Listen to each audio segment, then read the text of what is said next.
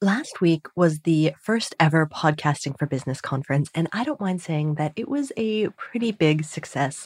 There was just so much amazing content from the fantastic speakers, and I know that I personally learned so much that I can't wait to apply to this show and the ones that we produce for clients. The event itself is over, but the recordings are available, and you can grab a copy of them at pfbcon.com/register. That's pfbcon.com/register.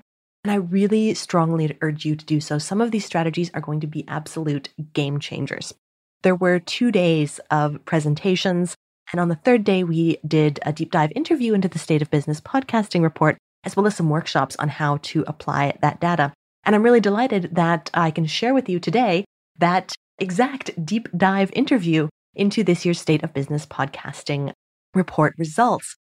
Tom Fox and I had a 40-minute conversation about the results, what they mean, how to apply them to your own business, and you can enjoy them today on the Business Podcast Blueprint show.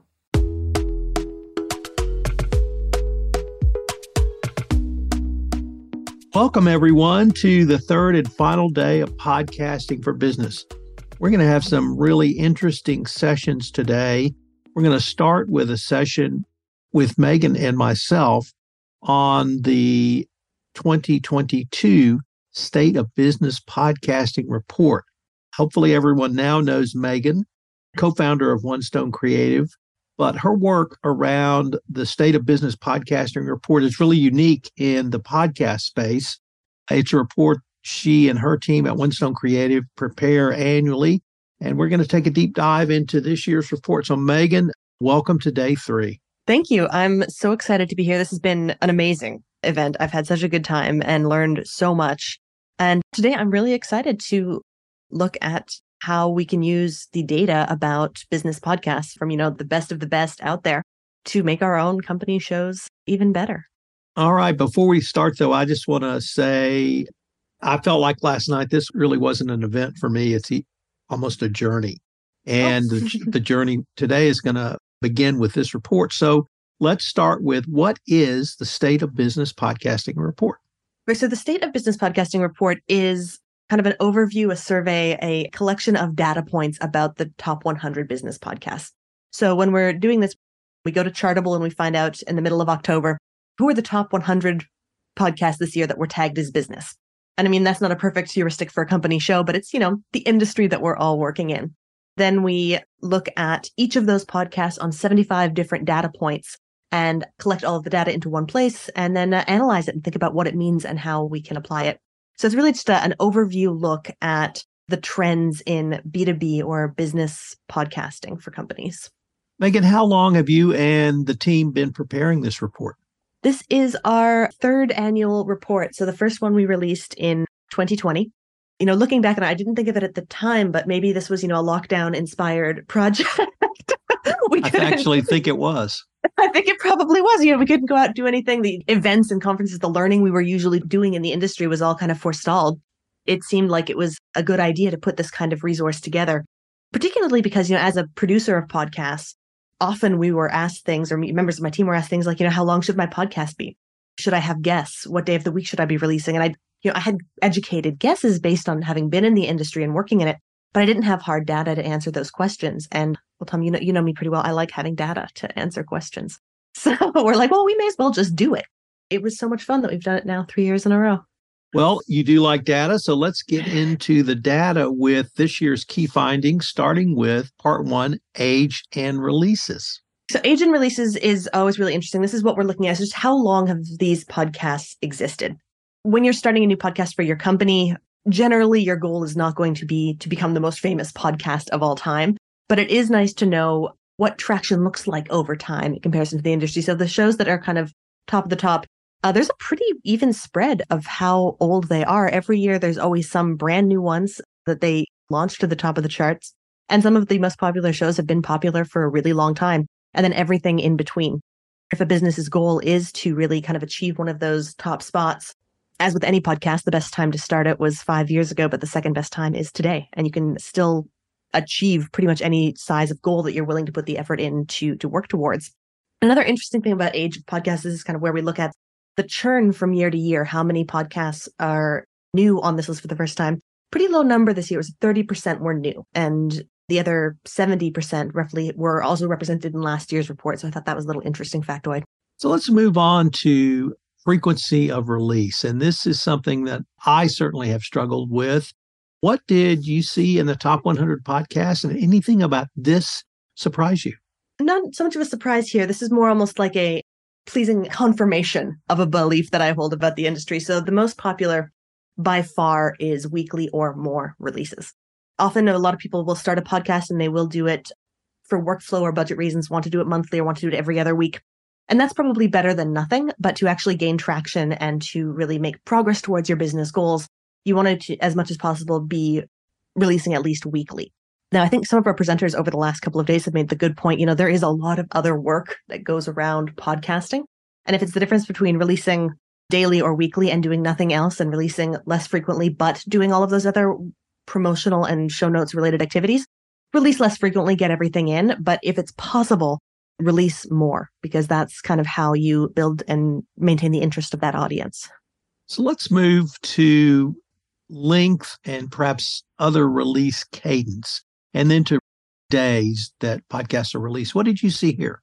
This is just kind of a funny thing is now this is the third year in a row that the average length of the podcast has been either 44 or 43 minutes. That's how long the podcasts are. It's just over 40 minutes. And that's a really robust result over time.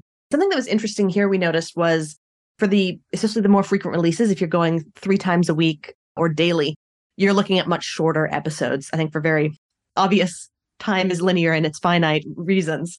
And the longer ones were either weekly or less frequent and tended to be less edited, which I thought was interesting. There's a little more about that later on. And days of release. Days of release are pretty similar year over year. The most important consideration when it comes to release day is where it fits in your own company's workflow. It's not going to make a huge difference whether you're releasing on Tuesday or Friday at this point. It is kind of a little bit funny. The first couple of years we did this research, Thursday was the most popular day. And I think Thursday is too popular. It's not cool anymore. So I saw a little less Thursday releasing and more in the top of the week. So I just thought that was a bit funny. Moving down to branding, what did you see sort of initially around host, number of hosts, and then moving to artwork, which is something we really touched on quite a bit during the Business for Podcasting conference? Definitely. So when it comes to creating a podcast, typically you're going to have a single host, and often that single host is going to be talking to guests or conducting an interview of some kind. But like Alistair mentioned in his conversation on Wednesday, a co-hosted podcast or a buddy style podcast can be really, really fun and really exciting. And that all sort of derives from what your goal or your purpose for podcasting is. And that's just like having the host name in the title. If you are someone who is building a business and a brand around being a public original thinker, yeah, you're probably going to want your podcast to have your name in the title because that's really the foundation of your brand. If you're not looking to create a named brand like that, then it's a lot more likely you're going to have a name that is more topical or relevant to your audience rather than about yourself. And of course, if you're co-hosted, you're probably not going to have a single host name as the title either. So cover art. Like I said, we talked about this quite a bit, but what did the findings or your research show? Man, people love blue for business podcasts. Every year, people love the blue. Yeah. And, guilty, my podcast cover art is also blue. Sabrina talked about this really well in her presentation yesterday. And that, more important than any other consideration, I mean, you can get as much into color theory as you want to, but most important is brand cohesiveness across the different areas of your business. If you're running a podcast for your business, you want it to be instantly recognizable as associated with your business. And your cover art is going to be the first and best way to do this. I think the next thing we're going to be looking at is the type of art, the style. That's where you can add more of that personality. But for colors, for fonts, for everything like that, you just want it to fit in with your brand. And the other thing we've got here on the screen is the unique episode art. And that's when you are looking at your list in Apple Podcasts or in Spotify. For most podcasts, the vast majority of podcasts, it's going to be the same. It's just going to be the cover art down that whole list of episodes. But you do have the option at the host level to add episode unique art.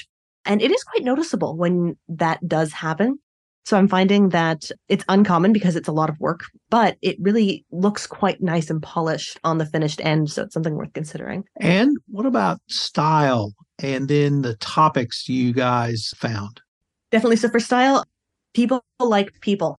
So having a host picture in some way in the cover art is a good idea. People like knowing who they're listening to and who they're hearing. Quite interesting. I remember I saw recently on social media, there's a podcast I listen to, Sawbones. They don't have the host pictures in the art. It's a graphic art, 20% of the top 100.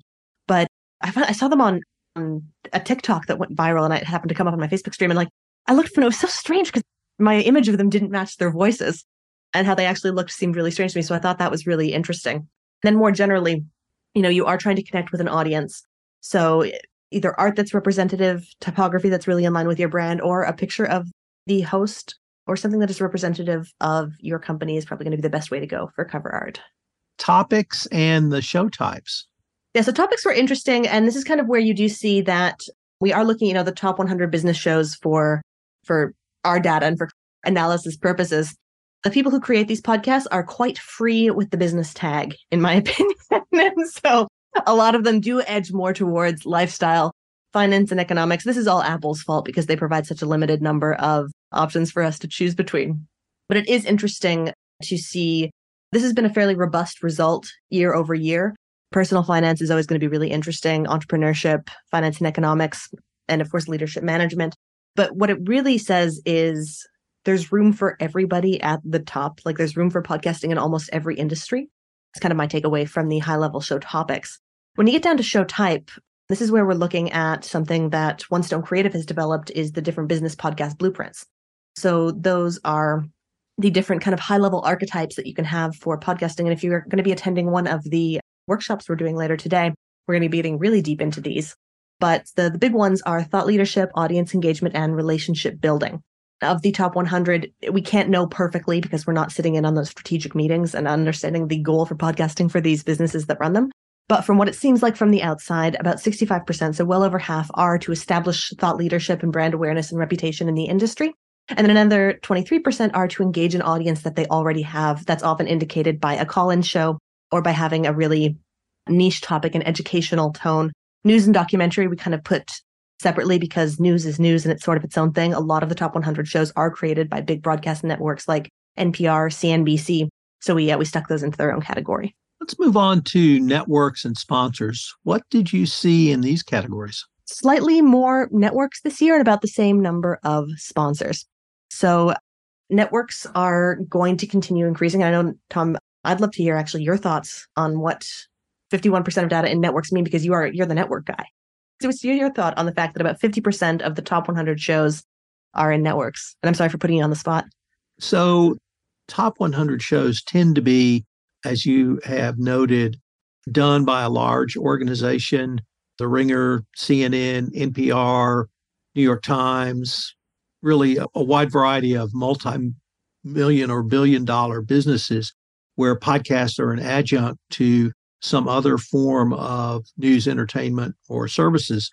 And so those sort of coming together really surprises me less than the groups of independent podcasters who may have one, two, or someone like me who podcasts in a very niche area.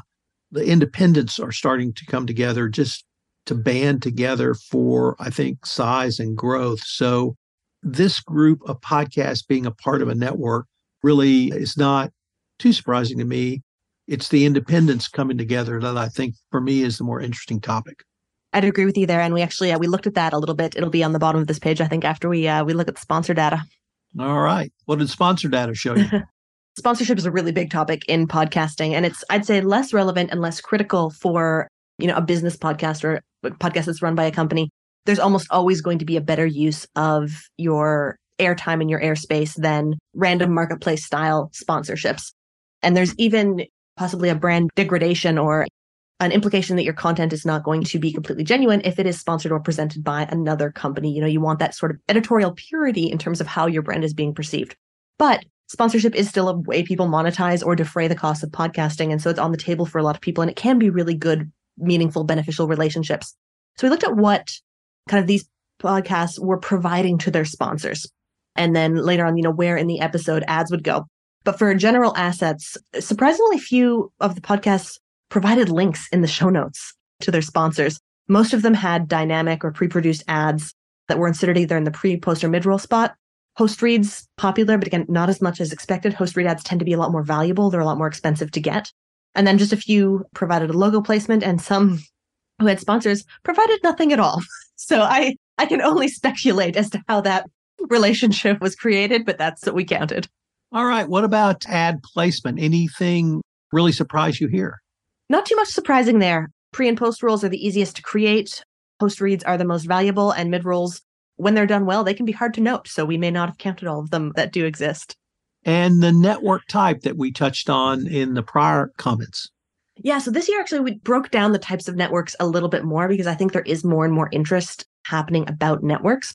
So we looked at content niche, and these are shows like, think of the Motley Fool podcast, all about the different elements of personal finance. They mostly produce the shows. Most of the network shows that we saw were in this kind of collection of a company that produces multiple shows on a single topic. Then broadcast, these are the big news and publishing organizations. Content creation, these are networks that create content, and they're not necessarily so fussed on theme. Think about Wondery is going to be a good example of that. And then the curation networks, it was hard to tell why they came to be, but it's a network of curated shows, not necessarily tied together by niche. Maybe it was associated with the host or just people who are friends in life or have professional relationships. So that was kind of the high level type that we saw. And I think content niche, collections of shows on a specific theme, that's going to be, I think, a direction where we see a lot more growth. It's a type of network that anyone can create. That's the kind of network that you have, Tom. So what do you think of these different types? So obviously I'm a content niche kind of person, but I have in the B2B space, but I have a second network, which is a regional or locality base. So I'm going to be very interested to see if something in a rural area can generate multiple podcasts and, of course, bring together listeners as well. I have to shout out Evo Terro, who is putting together networks of fiction podcasts, obviously a niche area, but also curation. So it's going to be interesting for me to see where his experiment goes with that as well. Awesome. I'm looking forward to that as well. That'll be very cool to see. Okay, show parts and tech. And certainly this is something that every podcast listener, or podcast producer not only struggles with, but needs to really think about. We'll be right back in just a moment.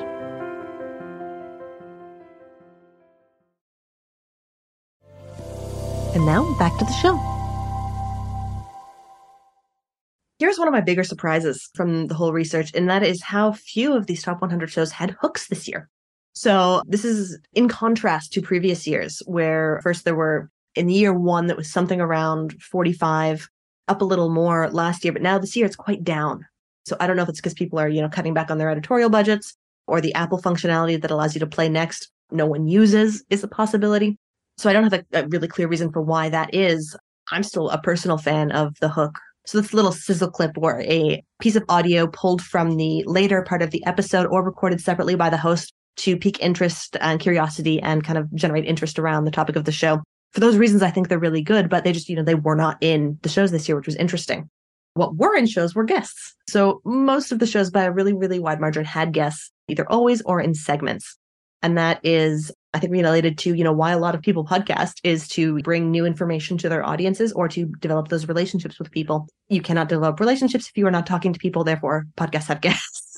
So as you are thinking about starting a podcast, or if you are running one now, you probably do have guests, unless content is one of your only goals. Looking at kind of now the framing parts of podcasts, the produced intro, the produced outro, most of them do have something that has been specifically created. It's got standard voiceover with music, or maybe it's a live created intro. So someone saying, hello, welcome to the podcast, I'm your host, but still having that produced with music. It's a pretty podcast standard thing to do, and I would definitely recommend always having one. And then the CTA. I think it's really important to put some thought into what you're asking people to do. And you should probably, pick one thing that you're asking people to do, because too many CTAs is overwhelming. There's a pretty big spread of different options. And this is going to come back again to, where does your podcast fit in your business, and what are you hoping the next thing that a listener does, and make that your final host CTA. The kind of difference to that is if you do need to make some kind of professional disclaimer, that can also be a good thing to pop right at the end to make sure that people are not taking your advice as legally binding in any way. And how about some editing and show format information? Okay, so editing style is really interesting.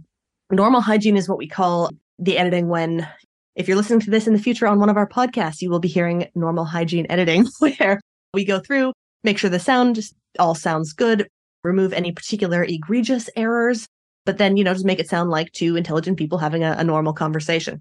Now, that can take either a very small amount of editing or an absolutely huge amount of editing, and the end result is going to sound mostly the same. So it can be kind of hard to tell exactly, what the investment in editing was. That is the most standard type of podcast editing you're going to hear. Then there was the none or very minimal. I'm biased as a podcast producer, I don't mind saying, but I don't think that's a good choice for most podcasts. You do want to sound professional, have your audio sound clean, make it easy to listen to. And then on the kind of other end of the spectrum, there are the editorial or the highly edited podcasts. These are like the documentary style, the NPR style. Amazing if you can create them, but the people who do make those podcasts typically have whole teams working on them full time. So it is long and expensive to make something that sounds that highly edited, but that doesn't mean it's not worth doing if that does fit in with your goals. When it comes to show format, an interview, the most popular show format. Solo's also really popular. If you have a lot of content or IP that you want to get out there, a podcast can be a great way to do it. Then we just looked at some of the other options that we did have. Panel and call-in style shows can be really interesting. The co-host conversation plus guest. Alternating two different styles can be a nice way to serve multiple goals with your podcast. But the kind of key thing to remember with show format style is more complexity equals more problems. It can be worthwhile to have those problems, but the more humans you get involved, the more schedules you have to manage, and the more detailed and segmented you want your editing, the more you're going to pay for that editing to be done. So it's all about kind of balancing the cost to the benefit of your podcast. Now let's move to show notes. And I will preface this, certainly speaking for myself, is I learned more about show notes on Wednesday than I probably had ever known. So I'm very interested in your comments based upon Danielle's presentation and what you saw in the top 100 shows. Definitely, because I'm with you. I'm rarely inspired to create show notes. It very much feels like kind of one of the parts of producing or creating a show that is more of a chore than other parts. That feeling is wrong and should be ignored because, as we learned, show notes are critical and actually super exciting and a way to add a huge amount of value. So I'm glad to have learned that myself. If you'll scroll down just to touch the show notes style, we can talk about that. And just the part that we just skipped over, put your episodes on separate pages on your website. That's just the way you should be doing things. Now, in reference to what Danielle said, and I'm going to quote her presentation a little bit, you should go listen to it if you haven't had the chance yet. And if you're listening to this on a podcast later, go to pfbcon.com. You can get access to all of the recordings that we are talking about here, and it's absolutely worthwhile doing so. So the different show note styles that we looked at in this report were a single paragraph, a couple of sentences, having a description, then bullets and resources, multiple paragraphs blog style, and that's like a really long narrative post, and some just had nothing because that's a choice they're making. The single paragraph and the description and bullet resources, that makes up the biggest proportion of the podcast. And I think that's in line with what Danielle shared with us in terms of being able to provide enough content that is valuable, not necessarily as a standalone, but complementary in addition to the audio content, especially those resources. If you'll scroll down a little bit more, Tom, we look at the resources. And here's where there's a bit of divergence between what I'm now going to consider best practice based on Danielle's teaching and what the top 100 shows are doing, because some of those ones that were the least popular at the bottom here, the related episodes, the video version, the sharing asset, we got some really compelling evidence that these are super, super valuable to include. Of course, resources mentioned and guest info, opt-in, that's your basics. But I think if it is possible to put in that extra time and that extra effort to really make your show notes robust and valuable and useful, it does very much seem like the long-term benefit is going to be super valuable. And getting those most popular ones, the resources, the guest info, the socials, the opt-in, that's your hygiene. That's your table stakes for your show notes. But it's later on where you're getting that real benefit. And if you are trying to stand out and, get extra attention on your brand, be particularly well regarded, put in that extra effort, make it worthwhile and exciting and valuable to go to your show notes pages. I'm really excited about show notes now. I'm going to have to send Danielle a thank you card. And I would just add, as you correctly noted, many of the things you see doing less at the bottom of this list really add to the overall SEO. And that is the cheapest, most cost-effective way to get more information on your show out. So it's absolutely almost invaluable is what I would say. Let's move on to website, socials, and links. What did you see for us here? So this is really interesting. I want to provide a little context for what we're looking at with the website and socials and links. So this is really, kind of on podcast websites or on the pages of websites where company podcasts live and on individual episode pages. Where do the hosts or creators of these podcasts want to connect with their audiences or think they're going to be able to connect with their audiences? So we're looking at this data as a heuristic for where are the audiences of these podcasts? Kind of starting with Apple, because people are listening to podcasts on Apple still. I'm not sure if Apple or Spotify, if they've finished their battle for supremacy yet. Apple Podcasts is still the most common place to ask for those ratings and reviews that you do need. Primarily, you need those ratings and reviews, as I think Fatima mentioned in her presentation yesterday. Do you want to be in the new and noteworthy and really kind of get that jump into that top spot, into this top 100 level or the top 1% of podcast category? You want to be in new and noteworthy, and that means you have to have a lot of ratings on Apple. The top 100 shows, probably unsurprisingly, have a lot of them and a very high average rating. Interestingly, there are slightly more average numbers of ratings this year and slightly lower average ratings. So I think the more people you ask to review your show, the more are going to hate it and will tell the world so. And that is just the cost of fame. So moving down a little bit, we were looking at the podcatchers. When I say podcatcher here, I'm talking to something like Apple Podcasts, Spotify, Google Podcasts, Stitcher. These are podcatchers where you can download an app and listen to podcasts through it. And there are 4 that are more popular, both on main podcast pages and individual episode pages. Of course, they're the big ones, Apple, Spotify, Google, and Stitcher. Amazon, this was interesting, a lot less popular this year on both main pages and episode pages than they've been in the past. And I'm not sure why that is, because you'd think it would get more traction and become more established the longer it's available. It was only last year that Amazon Music really started making it possible to upload your podcast. Maybe it's people aren't using it. Maybe Amazon has done something that is kind of detracting from the experience of listening to podcasts there, but a lot fewer people were listening to it, which I just thought was fascinating. And then there were some of the smaller, more independent podcatchers. Danielle mentioned this, I think a couple other people did as well. You want to be linking from your episodes to the big ones where people are going to be listening, make that very easy for them. But for all of the rest of them, it's just as easy to link to something like Podlink, which is going to collect all of the different podcatchers and link to them directly for each episode. That can be a really nice thing to include, a really nice, easy way to kind of give access to all of the podcatchers. Now, looking at social media on the podcast pages, again, what we're looking at, this is where these creators expect their audiences to be and where they want to be connecting with their audiences. So when you're choosing what you want to link to yourself, also consider, where do you want to engage with your audience? If you never, ever, ever want to use TikTok, don't link to TikTok from your sites. So really make that decision intentionally. So of course, you've got the big 3, Twitter, Facebook, Instagram. I am super interested to see what Twitter looks like. We've got more detailed results in the social later, but man, after the last month, we collected this data right before Twitter started imploding. So this is immediately pre-Elon data. We'll see what next year means. I can't wait. But yeah, link to where you want to be connecting with people. So over the years, we've had a lively debate on YouTube. What are you seeing around YouTube today? And more importantly, what are you recommending about YouTube now? I'm going to give the context for this. This is back, in 2019 and earlier. The podcast hill that I would have died on above all others is that audio is audio and video is video, and they should never be before, and podcasts do not belong on YouTube, and that was ridiculous. Then we did the first State of Business Podcasting report, and we counted how many of the top 100 podcasts, the top of their game podcasters are putting their episodes on YouTube. And it was like the vast majority of them that were doing that. So I was firmly, completely, and officially wrong. And now we create MP4 versions of every episode that we create so people can put them on their YouTube accounts. That is now my official recommendation.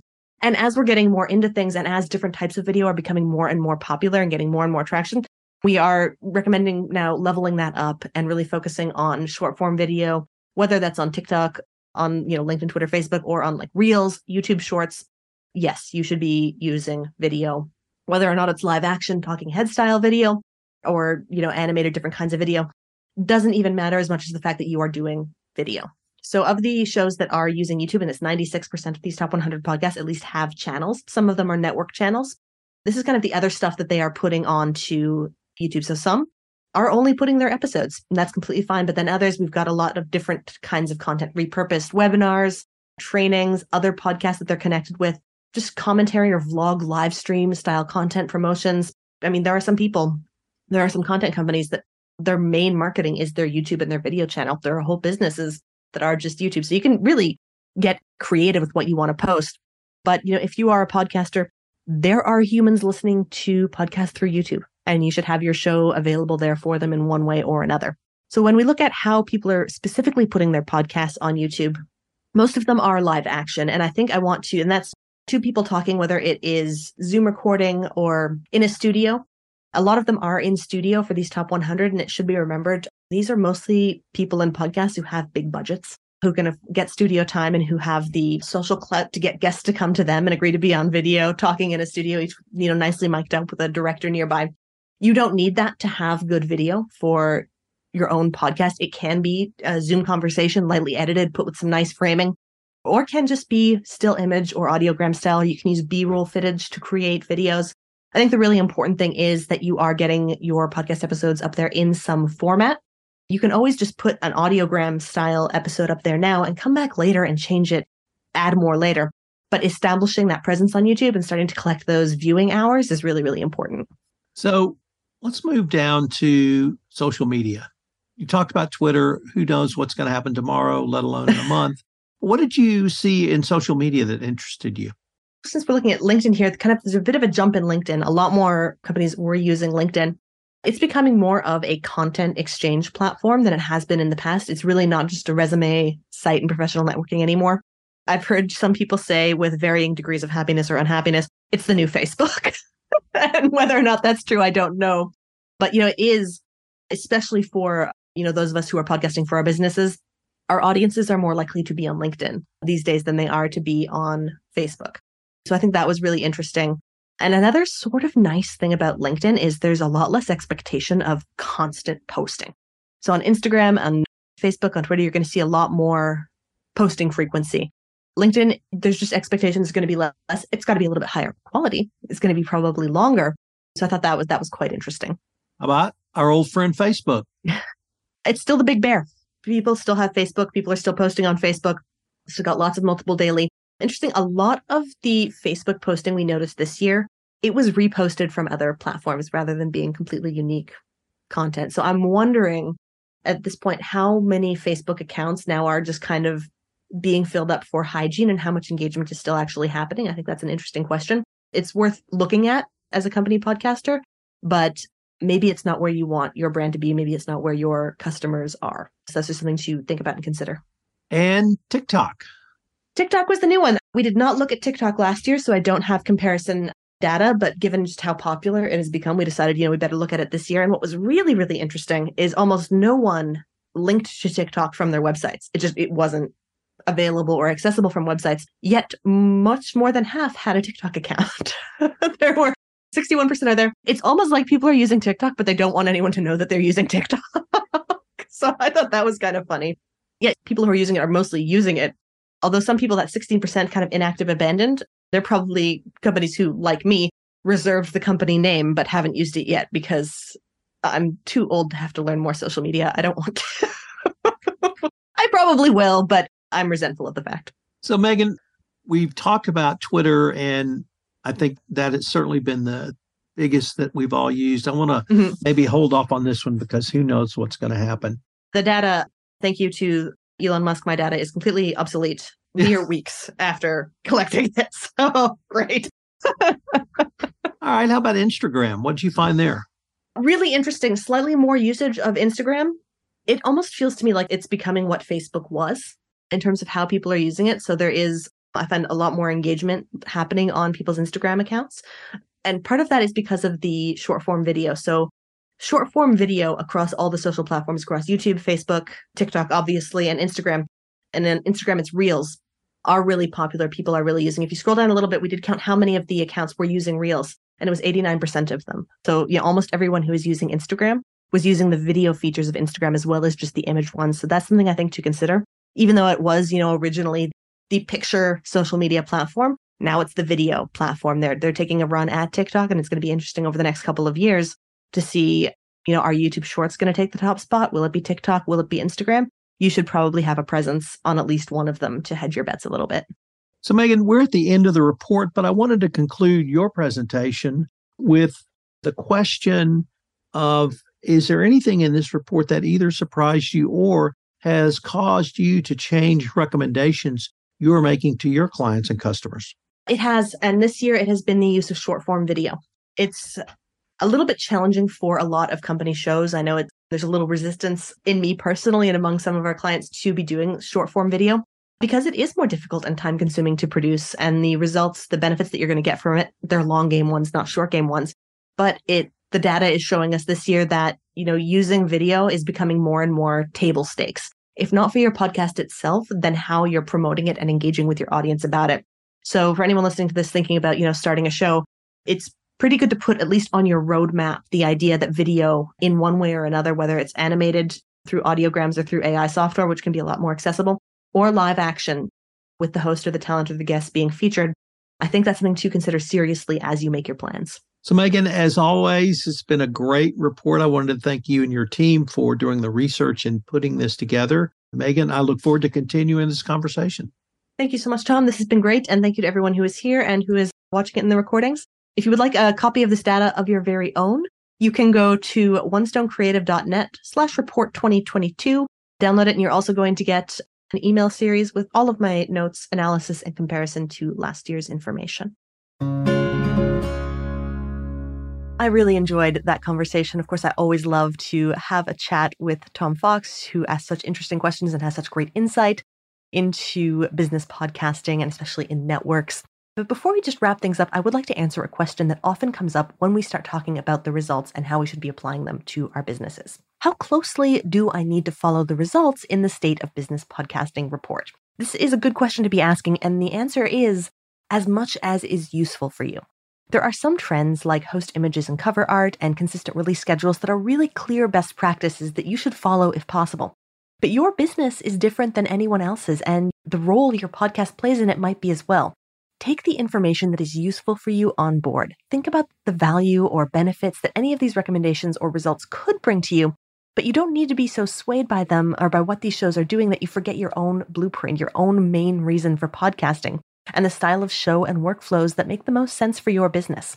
The best show is one that is helping you achieve business goals. And looking at what the top 100 shows are doing is interesting and informative, and it can help us understand how our own podcasts fit into the broader ecosystem. But it's important to remember that many of them are from big broadcast networks with very different objectives than we might have, or are built as businesses in and of themselves, which can have very different priorities than when we're running a show as part of a business that exists outside of it. So the data that we collect in this report isn't meant to instruct you on the single, never fail, without a doubt best way to do something. It's designed to help us understand what's happening in the industry and extract useful ideas and information that we can use to make our podcast work even better for us. So keep that in mind and get your copy at onestonecreative.net/report2020. That's onestonecreative.net/report2020.